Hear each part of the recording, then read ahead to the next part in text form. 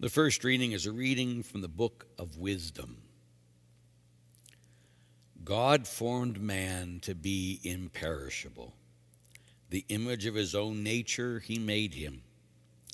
But by the envy of the devil, death entered the world, and they who are in his possession experience it. But the souls of the just are in the hands of God, and no torment shall touch them. They seemed in the view of the foolish to be dead, and their passing away was thought an affliction, and their going forth from us utter destruction. But they are in peace. For if before men indeed they be punished, yet is their hope full of immortality. Chastised a little, they shall be greatly blessed, because God tried them and found them worthy of himself. As gold in the furnace he proved them, and as sacrificial offerings he took them to himself.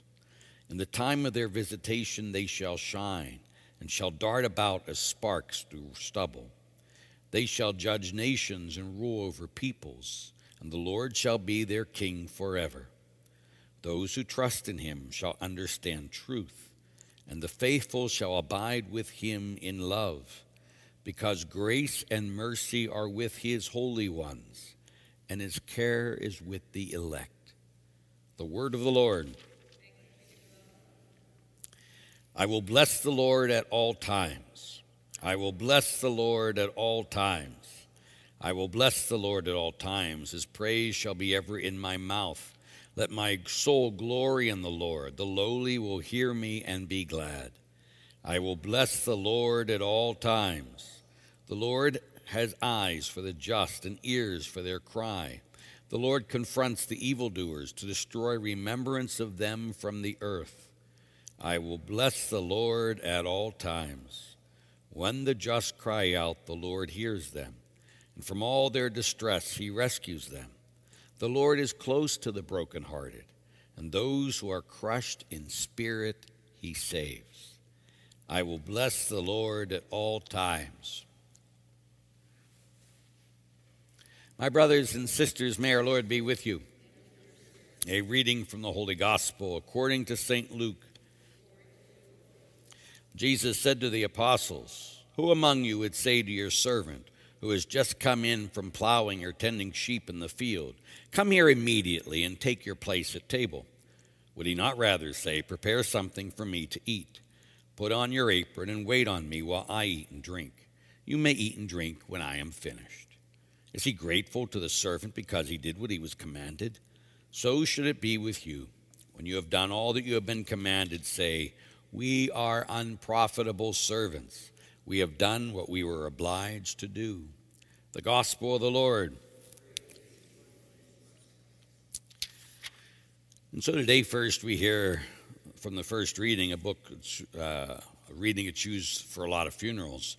And it just talks about that death isn't the end, it's the beginning. And that is the only way we can look at all the tragedies that happen in the world today, all the people being killed in war and everything else, that when the world puts a period, God puts a comma. That this isn't the end, that God has plans for everybody, that God has a plan. And that should give us some hope in the midst of it. Doesn't mean we don't fight against the war, we fight for peace, of course, but we always know that God always has the final say. And then that's good to remind us what Jesus says to the apostles. Because here he says to the apostles, the leaders, "You're an unprofitable servant." I'll never forget with Father Peterson, which today is his 100th birthday. Father Peterson, who was my spiritual director for many years, used to sit there and say, "Larry, you know you're not doing God any favors by you being a priest." And I'd be, Not even a little favor? Nothing. God doesn't need me for squat, and he doesn't need you either. We do what we do because he asks us to do it, because we're his servants. And so whenever we sit there and think, "Oh, look at all the things I've done for God," he says, "Excuse me? All the things I've done through you. It's all God. We are his servants." And if we keep that in mind, we'll always have humility. When we start thinking that we're doing God favors, we are far from his will. May each of you know his love today and forever. Amen.